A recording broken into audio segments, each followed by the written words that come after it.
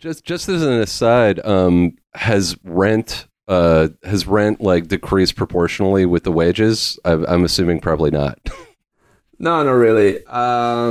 Rent isn't like the biggest problem for Ukrainians. The biggest problem for Ukrainians in terms of like prices is the price of gas, electricity, and there's loads of problems about this. We can talk about this at some point. Right.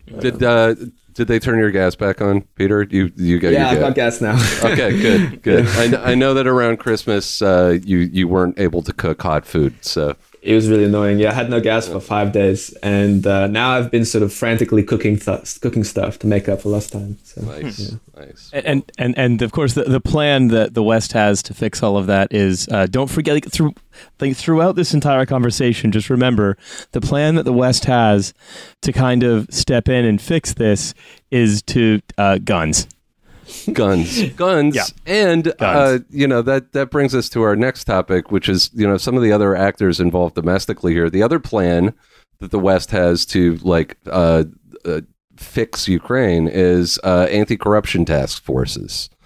So like when we read about Ukraine, we read about it as like a punching bag or a bargaining chip for two great powers. And there's a lot of internal domestic actors and international actors, kind of pulling at this on a more granular level. So, Peter, do you want to talk a little bit about NABU and this anti-corruption task force that is embedded in the Ukrainian government right now?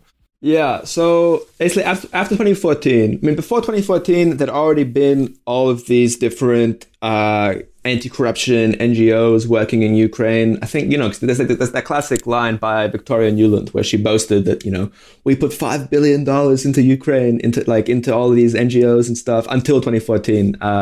We better, I guess, unsaid, we better get something out of this. You need a return on your investment, That's right, yeah. And after 2014, lots of these NGOs and these activists, as they're often called, they became either part of the government or, their organizations got lots more funding, and they just became this huge multiplication of all these different organizations. There's so many random anti-corruption organizations. There's NABU, there's NAZU, there's so many, all these random different things. They get so much money. I forgot the numbers, but there was they get a lot of money from the state budget. And one big thing that annoys people a lot is that they've still never put in jail a big politician for corruption. They haven't. They've been around for ages and there's been loads of corruption. Right. But they still haven't managed to do this act of, putting someone in jail. And Zelensky ran on this. He said, I will come to power and I will put them in jail. But he hasn't yet, unfortunately. He's trying to with Poroshenko, which is cool. Isn't it that this is?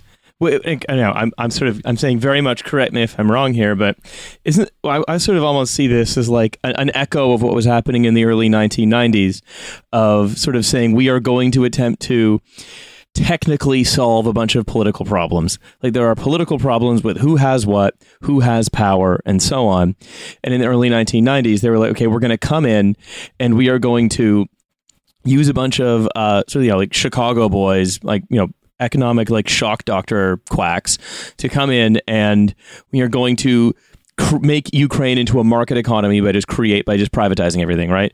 And it's something similar here, where it's the anti-politics of looking at this as something technical, where it's we're just going to create the right sets of rules and do the right kinds of investigations that we can remove the corrupt actors, as opposed to thinking about, actually what's kind of happened since 1990 is we've been sort of we've sort of seen this place as somewhere to either experiment with policy or plunder or whatever, a place over which to fight Russia, but not necessarily.